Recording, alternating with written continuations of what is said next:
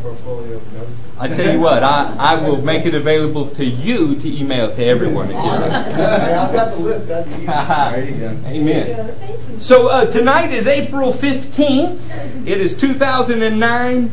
We're picking up in the 9th part of our series. I kind of cheated a Sunday ago and crammed 1, 2, 3, 4, 5 of them together. But this is the 9th section of our series, and it is called Authority to Trample. This has taken us through the pre-Adamite world and the creation that began in Genesis 1.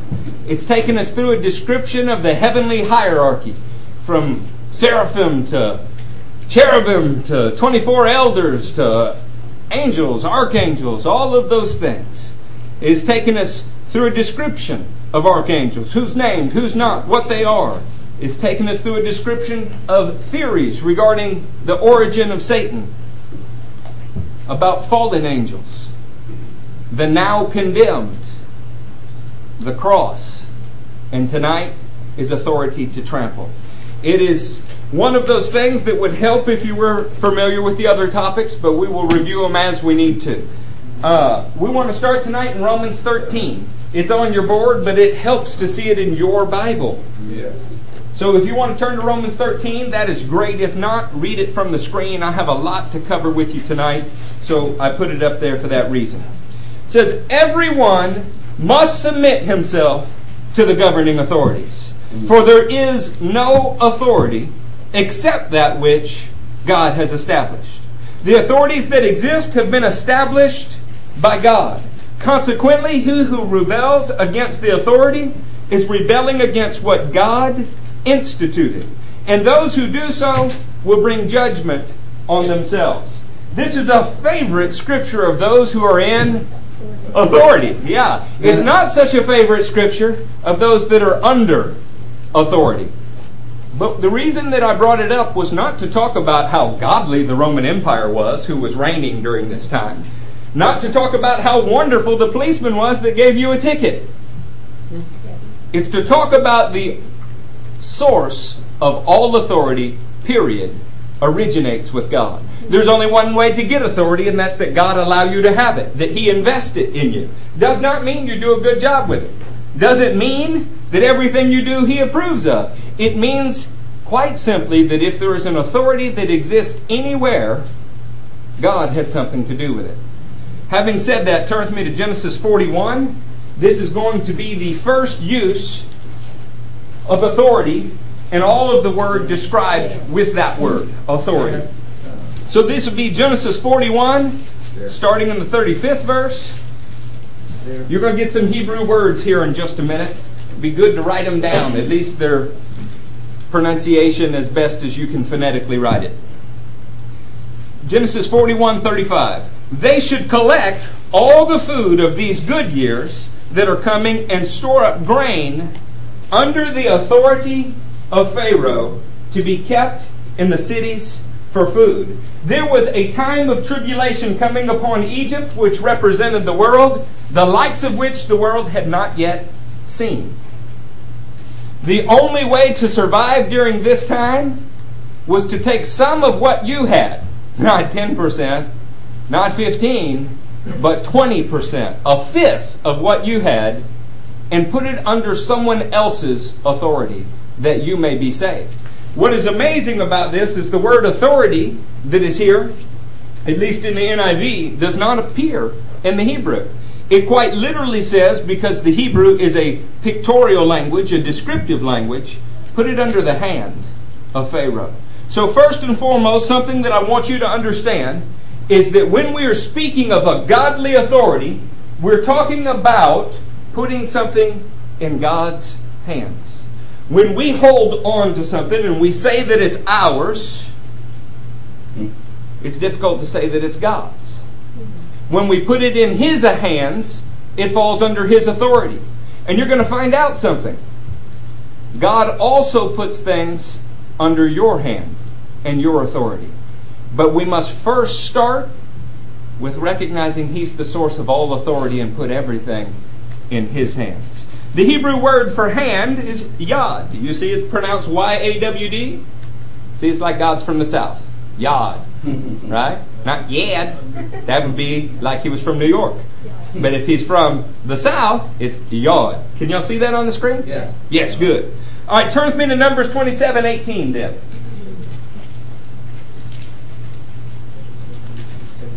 And you can slide the screen as you go, Mandini. So the Lord said to Moshe, take Joshua, son of Nun, a man in whom is the Spirit, and lay your hand on him. You're beginning to get an idea of the expression of laying on of hands and what that might allude to?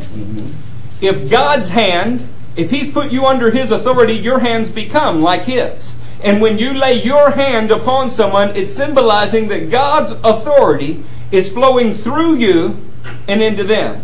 Because God's hand is on you and your hand is upon this person. And lay your hand on him. Have him stand before Eleazar the priest and the entire assembly, and commission him in their presence. Give him some of your authority, so the whole Israelite community will obey him.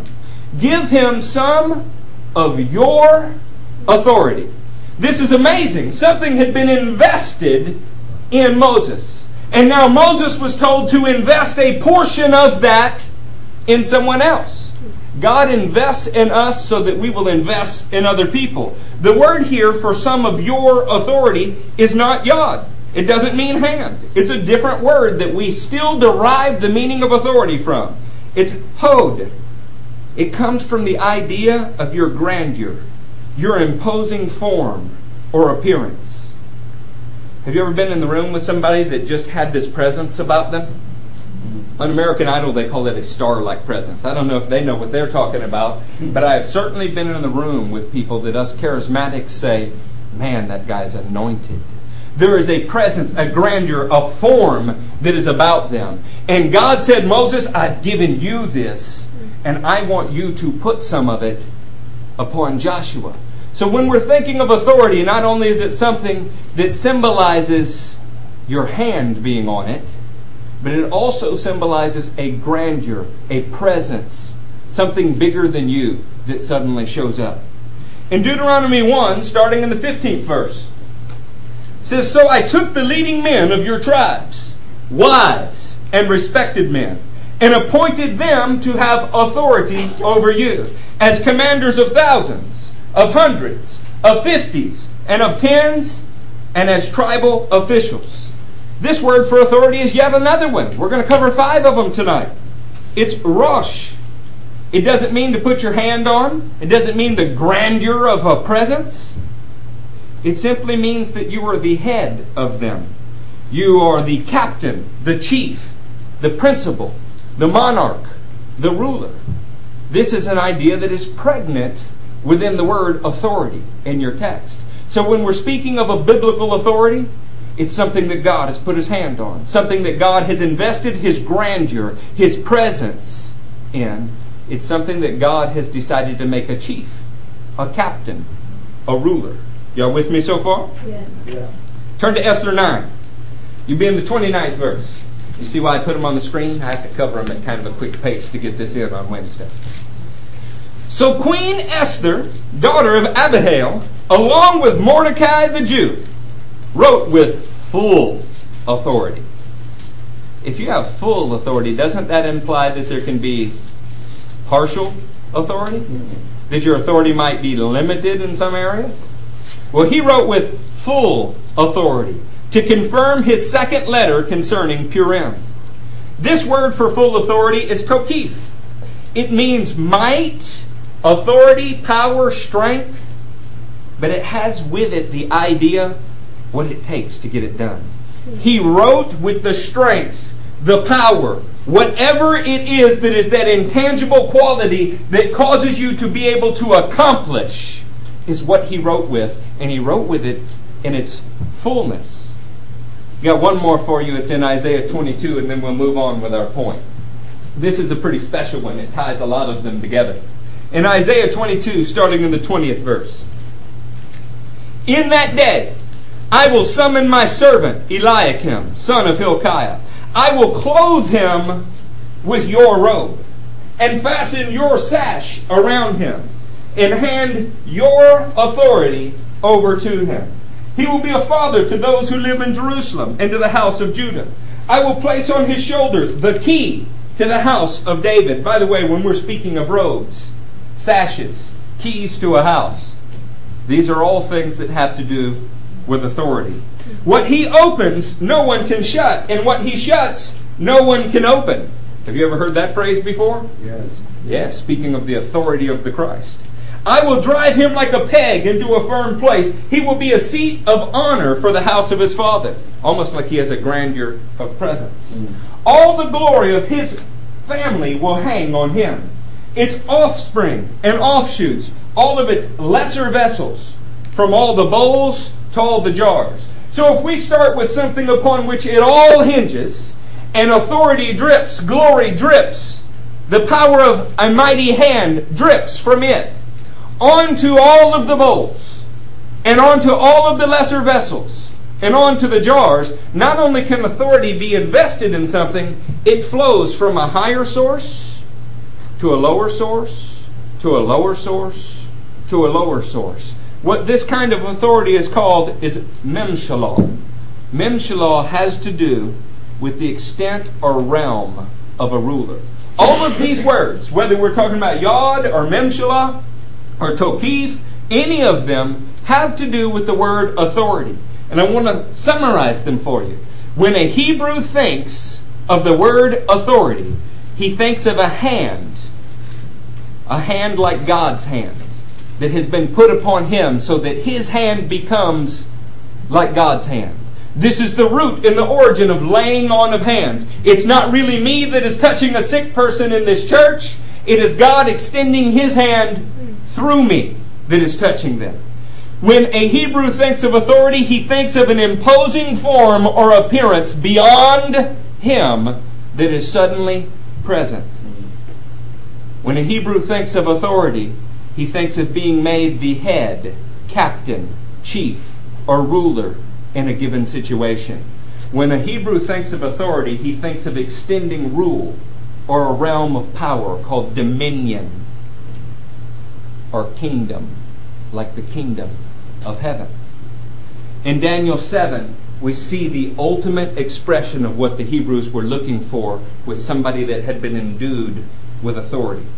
In Daniel 7, starting in the 13th verse, in my vision at night I looked, and there before me was one like a son of man, coming with the clouds of heaven. He approached the Ancient of Days and was led into his presence. He was given authority. This word for authority is all of that. He was given God's hand. He was given God's grandeur of presence. He was given God's status as the head of all things. He was given God's might, his power, his strength, his realm to rule. He was given authority, glory, and sovereign power. Think about that. Authority, glory, and sovereign power. Doesn't that sum up those 5 words that we just saw? All peoples, nations, and men of every language worshipped him. His dominion is an everlasting dominion that will not pass away, and his kingdom is one that will never be destroyed. God is the source of all authority, and he is investing that authority. That authority has been invested among men. One like the Son of Man has received a sum of authority that will never go away or be taken away. The Greek concept of authority is not very much different. In fact, because Greek is such a beautiful language, when translating all of the Hebrew words for authority into Greek, it's simply one word. Exousia. Exousia, you can read on the screen, says privilege, force, capacity, competency. Get it like this, both freedom and mastery. When you're in authority, you have the freedom to do what you like and the power to show mastery over what you do not like. Magistrate, superhuman, my all-time favorite word here, potentate. Token of control, delegated influence, authority, jurisdiction, liberty, power, right, strength. When we read in the Greek, we're expressing a Hebrew concept that has to do with the head of a thing, that has to do with the hand of a thing, that has to do with the presence of a thing, the strength of a thing, and the dominion of a thing, and it is all wrapped up in one Greek word called exousia. Having said that, let's read Matthew 7. In Matthew 7, starting in verse 24. Therefore, everyone who hears these words of mine and puts them into practice is like a wise man who built his house on the rock. The rain came down, the streams rose, and the winds blew and beat against that house. Yet it did not fall, because it had its foundation on the rock. But everyone who hears these words of mine and does not put them into practice is like a foolish man who built his house on sand. The rain came down, the streams rose, and the wind blew and beat against that house, and it fell with a great crash. When Jesus had finished saying these things, the crowds were amazed at his teaching, because he taught as one who had authority. When somebody stands up and they say, these words of mine, when they stand up and claim that what they are telling you is the singular, narrow, and only way to success, that is speaking as somebody who believes that they are the hand of something greater. That is speaking as somebody that has a grandeur of presence beyond that of an ordinary person. That is someone who believes themselves to be the head, the chief, the captain, the ruler, the potentate among men. That is somebody who has a might, a power, and a strength to extend the realm of a ruler beyond its existing borders. Jesus taught in a way that left no room for misinterpretation. It's not that you can apply some of Jesus' word. He simply said, if you apply my word, you will be like this. If you do not apply my word, you won't be. Saints, I want you to think about this. What makes a house stand? If we're talking, we're all from the south part of the United States where there's hurricanes. Does what you believe when you sit inside your house really make your walls any stronger? No. And yet Jesus is in a boat, and that very same wind stood against him, and he had the authority to change the wind, did he not? Yeah. See, we cannot deny the fact that there are circumstances that work against the authority of God. But what the King tells us is when you stand in his word, you are standing in his authority, and you have authority over even the winds. Difficult for me not to apply this verse to the finances we discussed earlier. But I have good word from my associate pastor. He is going to cover that in a men's meeting. And that the women are going to cover it in a women's meeting. I don't care what kind of economic collapse our country is having.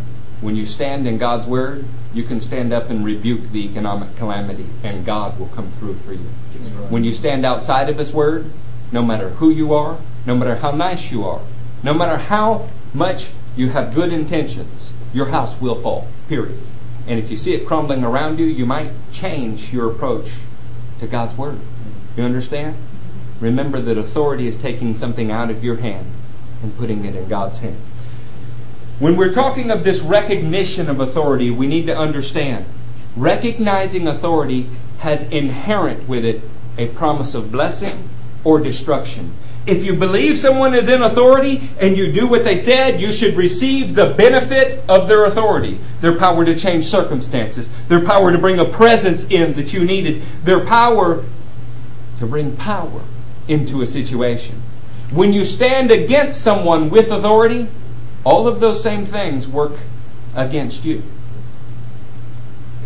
In Matthew 8:8, we have a very interesting situation. Something that surely must have been hard for Matthew to put in his book. If you were a Jewish person in the first century, how much would you like Jesus praising a Roman soldier?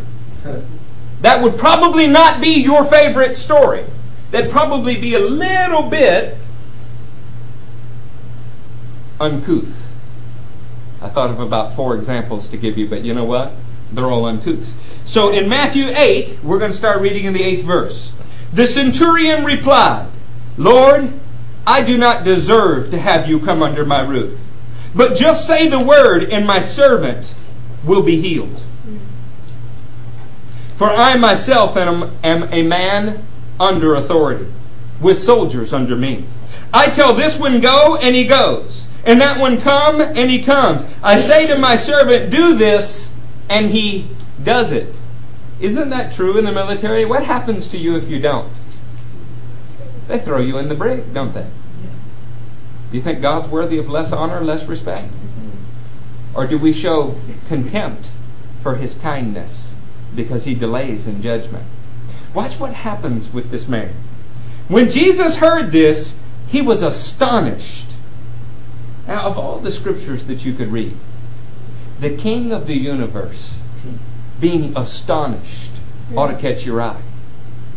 And He said to those following Him, I tell you the truth, I have not found anyone in Israel with such great faith. What is such great trust or faith about this? Jesus is not commanding an army. Jesus has not appeared as a monarch. There is no reason to think that this first century carpenter's son, who was dressed and acted like a Jewish rabbi, had been invested as the head of anything. There was nothing about His appearance that to the naked eye would cause you to think that He had a grandeur or an imposing form or appearance. He didn't seem to be the head of any nation. He didn't seem to have might or power or strength beyond that of any ordinary man. He didn't walk around like Samson. You couldn't define the borders of His realm or His kingdom. You could not even see that which He said He was the ruler of. Such great trust is that despite everything that was fighting against his natural senses, this man sensed an authority, a power in Jesus.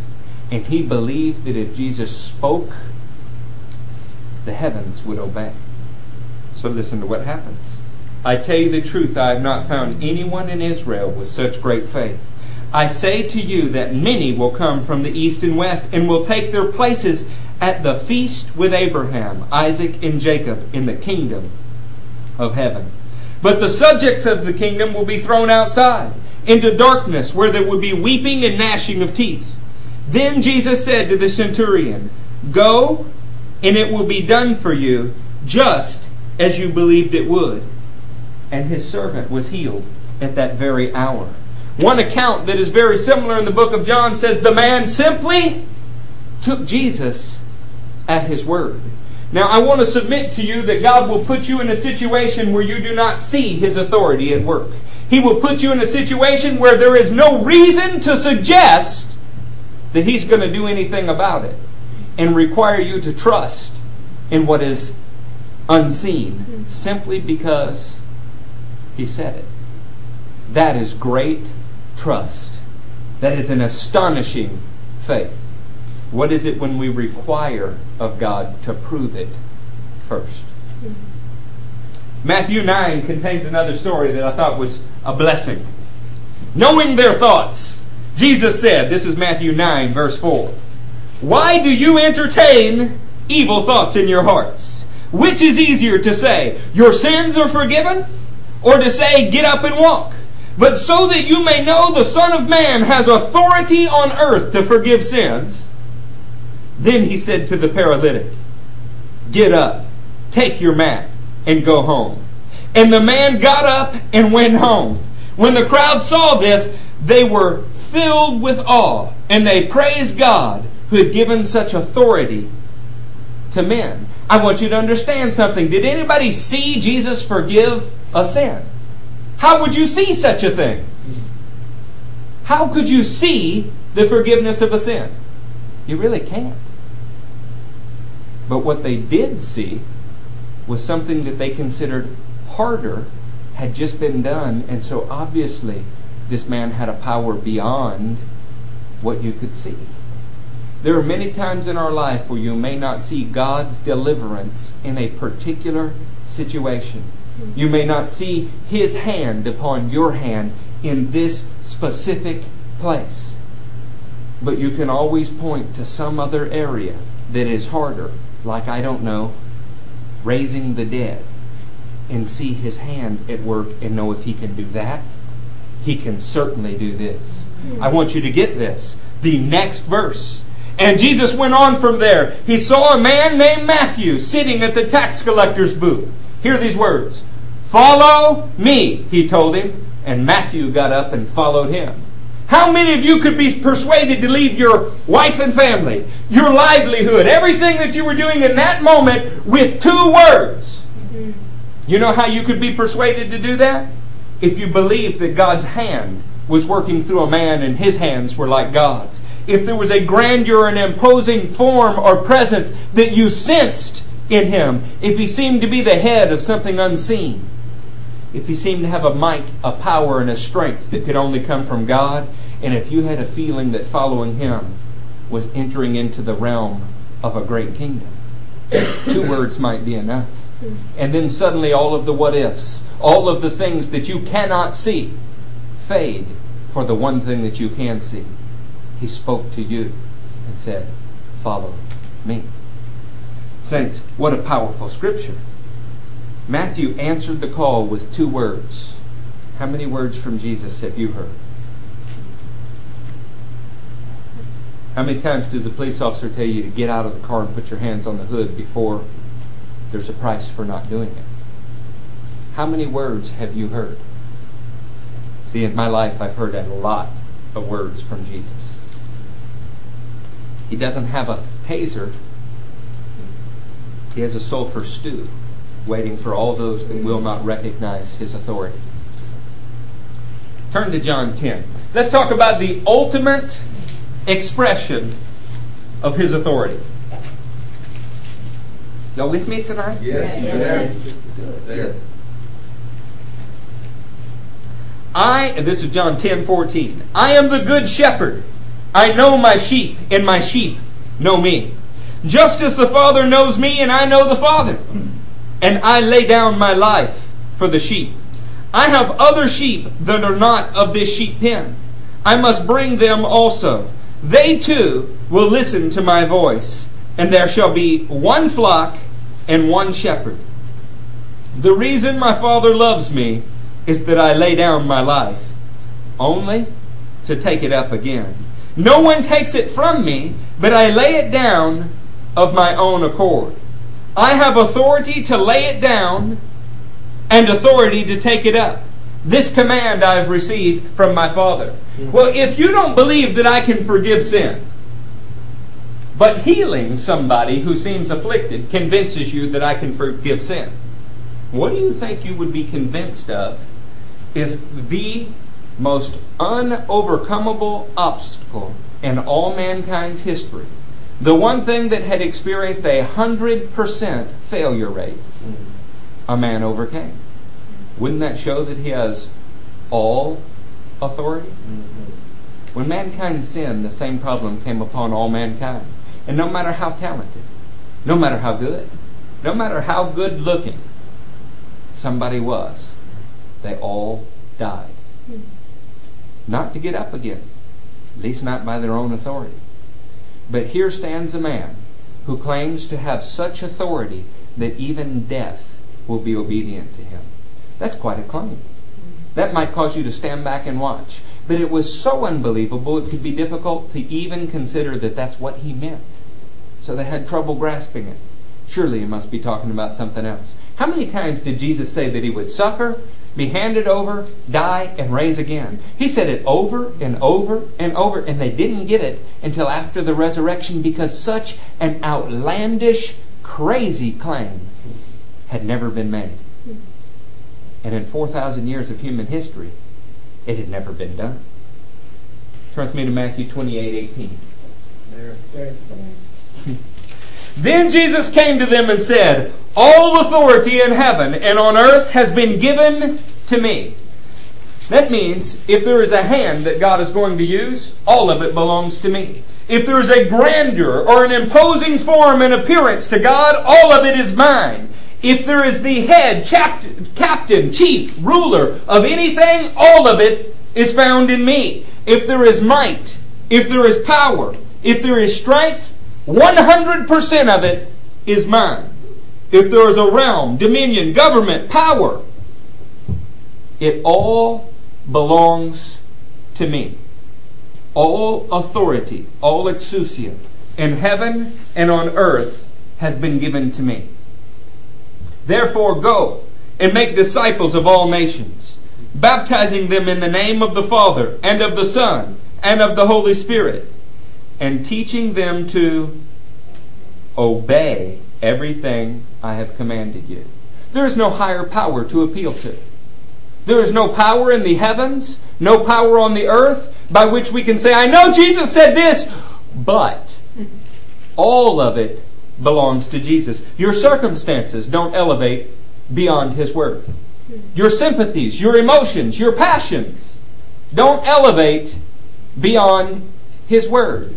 All authority in the heavens and on the earth has been given to Him. And our job is to teach people to obey His Word. And surely I am with you always to the very end of the age. I told y'all the story not long ago about my sister beating up 5 little boys at a swimming pool. And that was a true story. I got in trouble for telling it later, so I'm telling it again. And if she watches on a Wednesday night, then she'll be blessed. If she doesn't chastise me, then I know she didn't watch this. See, doesn't that sound like a fair deal? One of the little boys had braces, and Michelle hit him so hard that his braces embedded in his gum. And he had to do that weird little thing where he had to pull it off. And I laughed. I thought it was the funniest thing I had ever seen. Do you know that when I walked to the pool the very next Saturday, I was about a foot taller? Yeah, mess with me. I've got the heavyweight with me, right? I felt very, very empowered. Now get this, saints. The God of the universe has invested all that He is in a singular form, in the Christ. And He is with you at all times, everywhere you go, to the very end of the age. What are you scared of? What are you intimidated by? But I don't know how it's going to... You don't have to know how. We believe in an authority that is unseen. So, but I just don't want to miss Him. He is able to make sure you don't. Yes. I'm not suggesting your every idea is God. Please don't read that into this. I'm suggesting that when God's Word comes to you to do something, it's not optional. That's what I'm suggesting. Some things you have to pray. You have to discern. You need it confirmed by more than one witness, because the truth is our hearts are sometimes fickle. You know, some things do not need to be prayed about, do not need to be confirmed by more than one witness. I'll give you one. If you are saved, get baptized. You don't have to pray about it. Get baptized. You do not have to ask permission or what He thinks about it. Why? Because He has already said to do it about 100 times. You remember that other subject we were talking about earlier? You don't have to pray about it. You don't have to pray about it. You don't have to go consult. You don't have to go add figures. If you grew 10 carrots, one of them at the very least belongs to God. Period. You'll get yourself out of trouble. Make sure the first carrot you pull out of the ground goes straight to Him. It's about being invested in His authority.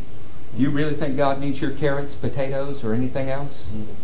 He wants you flowing in His authority.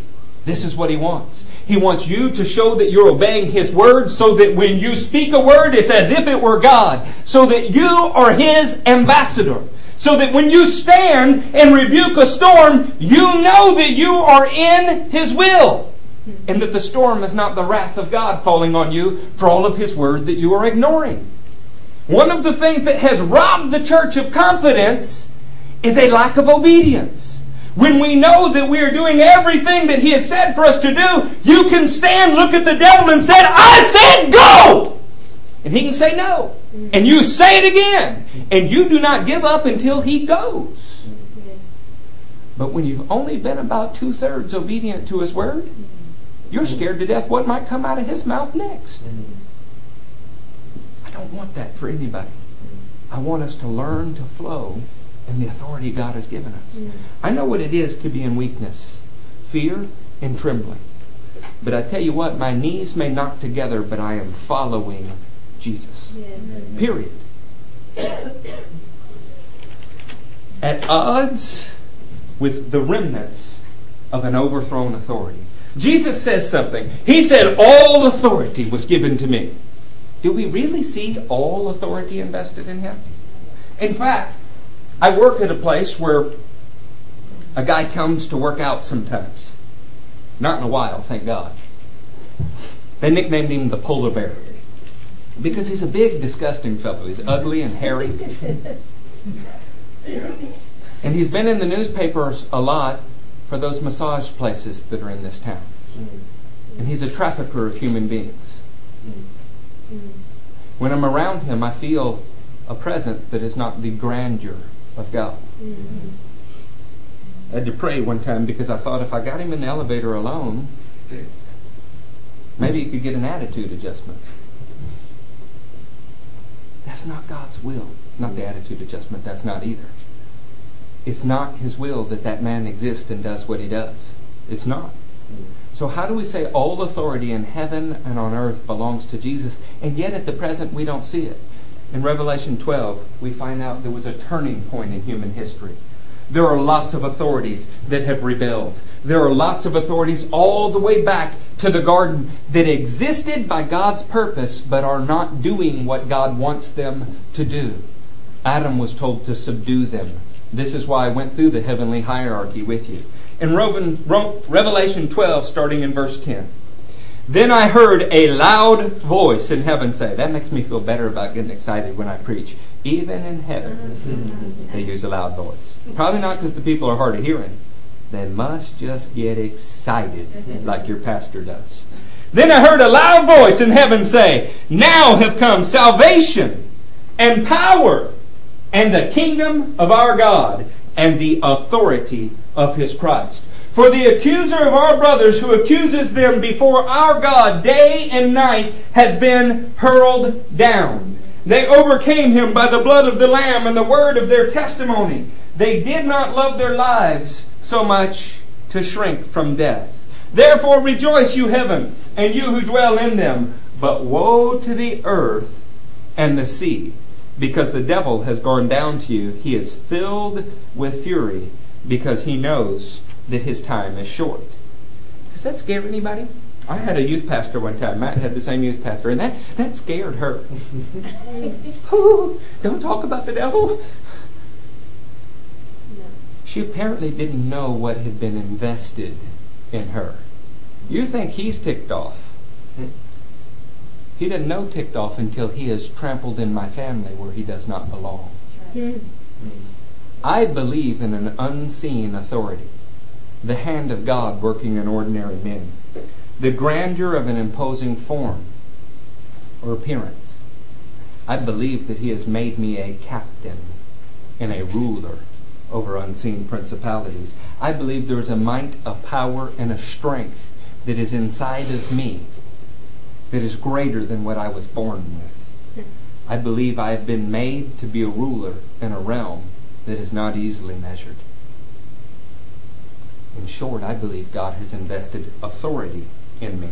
Because Luke 10:18 says something. I saw Satan fall like lightning from heaven. I have given you authority. I've given you the ability to be God's hand, to be His presence, to be His ruler, to be His power, His might, His strength, to extend His dominion. All of those things are in that word. I have given you authority to trample on snakes and scorpions, and to overcome all of the power of the enemy. Nothing will harm you. That sounds a little bit like you've been given the keys to the kingdom, doesn't it? It sounds a little bit like you've been armed in a way that is too much for the enemy. So, since he doesn't have the ability to accuse you before God anymore, this leaves his full-time job as tricking you about what you do and do not have. You can't do that. You remember what happened last week? You can't say that. Do you know who you are? All of those wars that are going on between your heart, spirit, and mind. This is his realm where he works. He's called the prince of the power of the air. The truth is, he's the prince of the power of the airhead. When you don't fill your mind with God's word, with his spirit, there's not much of worth left up there except air, and he rules it. At some point, we have to take hold of what God has given us, an authority to be his hand. At that time, Jesus, full of joy through the Holy Spirit, said, I praise you, Father, Lord of heaven and earth, because you have hidden these things from the wise and learned and have revealed them to the little children. To walk in God's authority, does it take strength? Does it take wisdom? Does it take a noble birth, noble character, any of those things?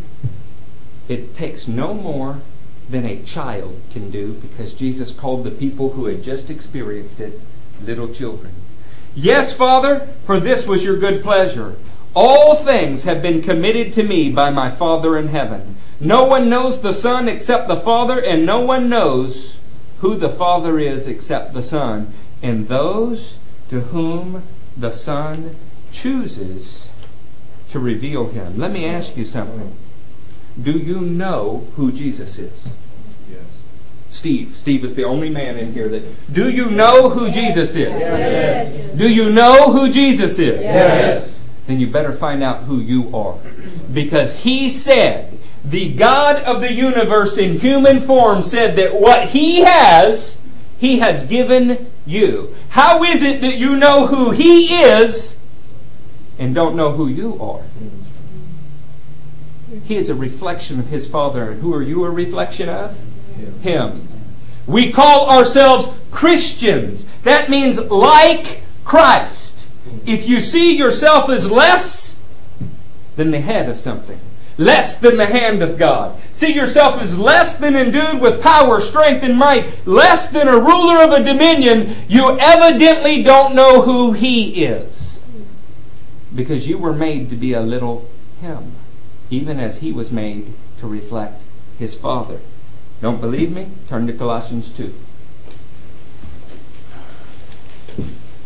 Colossians 2:9. For in Christ all the fullness. In Christ all the fullness. How much of God does that leave out? All the fullness. None. He could just say all God, right? But he didn't. He could just say the fullness of, but he didn't. This is one of those words that seems overly redundant. All the fullness. This is to rule out any possibility that there is any of God's authority, any of God's presence, any of God's divinity that is not found in him. For in Christ all the fullness of the deity lives in bodily form. And you have been given fullness in Christ, who is the head over every power and authority. When you are standing in God's Word, when you are the house that is built upon the rock and the storm comes, what do? You don't just sit there and endure it. You walk outside and say, how dare you attack me? When you are standing in God's Word, when you are standing in His presence and sickness comes, you don't just stand there and take that and say, oh, well, it's bound to happen. We come right to this altar, right to the altar in our houses, and we pray for healing and believe we have authority over sickness. Why? Because all authority is found in Christ, and 100% of me is in Christ. Unless, of course, 100% of you is not in Christ. Then you go, come out of him in the name of Jesus. But when you're as invested in Christ as Christ is in God, 100% of him is in you, and 100% of you is in him. Then what do you have to fear? What do you have to fear? Think about that, saints. So let me ask you something before we get to the rest. Those little areas of disobedience that you, me, and Jesus know are there. Whether they're financial, whether they're passionate, whether they have to do with your eyes, your heart, your fears, your emotions, whatever it is. Which one of them is worth giving up access to that kind of power? Men spend millions of dollars to gain a governmental seat in the United States government, and you're beginning to see how fragile that is. What is it that is cheating you out of access to 100% of God's power? Pleasure in your flesh for seconds, moments. Security of a few more dollars in the bank. Control. Control. Well, I do a lot of good things with this money, really. Did you start with doing the thing that God told you to do? Well, I helped 7 people last month. Great. Is it in your hands or God's? See, our lives are about surrendering all that we are to Him so that He can give us all that He is. That's what our lives are about. It's about you taking no authority in a situation so that all of His authority can flow through you. In short, your lives are not your own anymore. When it's all put in a man's hands, a normal man, we don't do well. We don't make good choices. When you give 100% of it back to God and you let Him make choices for you, there's no power in the heavens or on the earth that can stop us. He'll shut the mouths of lions. He'll face down foreign monarchs. He will raise your children from the dead. Ephesians is worth going to. You can go ahead and slide this, maybe. Ephesians 1:20. That power he's speaking of, which He exerted in Christ when He raised Him from the dead and seated Him at His right hand in the heavenly realms, far above all rule and authority, power and dominion, and every title that can be given, not only in the present age, but also in the one to come. And God placed all things under His feet and appointed Him to be the head over everything for the church, which is His body, the fullness of Him who fills everything in every way. Before you get to that next scripture, understand, there is no title, no position, no throne, no place, not anywhere that is higher than the one that Jesus is seated in. Is that understood from that scripture? Is there anybody in here that would like to debate that or that thinks that I'm wrong? Well, good. Now how about this next one? Most of us have no problem seeing that Jesus is lifted up, that Jesus is all of those things. The question is, how do you see yourself? Ephesians 2:6. And God raised us up with Christ and seated us with Him in the heavenly realms in Christ Jesus. He's on top of the entire heavenly hierarchy. Seraphim are beneath His feet. Cherubim are beneath His feet. 24 elders are beneath His feet. Archangels are beneath His feet. The Melchizedek priesthood beneath His feet. Angels beneath His feet. And where are you? Seated with Him. Not beneath Him. Not beneath the seraphim, cherubim. By the way, regardless of what you think about Satan, angel, archangel, cherubim, seraphim, you know what's one thing that's indisputable? Whatever he was, he's beneath you. Beneath. That means when he suggests something, it's beneath you. Yes. Beneath you. Not worth considering. Kind of like if the mayor from some town in Pakistan wanted to meet with the President of the United States, he probably wouldn't give him the time of day because it's beneath him. Why do we spend so much time thinking about what he says? Talking about what he says. When we stand in the Word of God, we have unlimited, devastating, knockout power at our disposal. In order that in the coming ages He might show the incomparable riches of His grace, expressed in kindness to us in Christ Jesus. For it is by grace you have been saved through trust. And this not from yourselves, it is the gift of God, not by works, so that no one can boast. For we are God's workmanship, created in Christ Jesus to do good works, which God prepared in advance for us to do. Have you ever gotten on a job and you want to know, well, where does my authority rest here? Is that person under my supervision or not? Because I don't really like what they're doing, but I don't know whether my authority extends to them. Right? We've all been there, hadn't we? You ever extended your authority further than it was supposed to go and you got the big smackdown? Yeah. What? If you are in God's Word, if you are hearing Him speak, everything, whether in heaven or on earth, is within your authority. Because you are nothing more than a mouthpiece for the authority above all authority.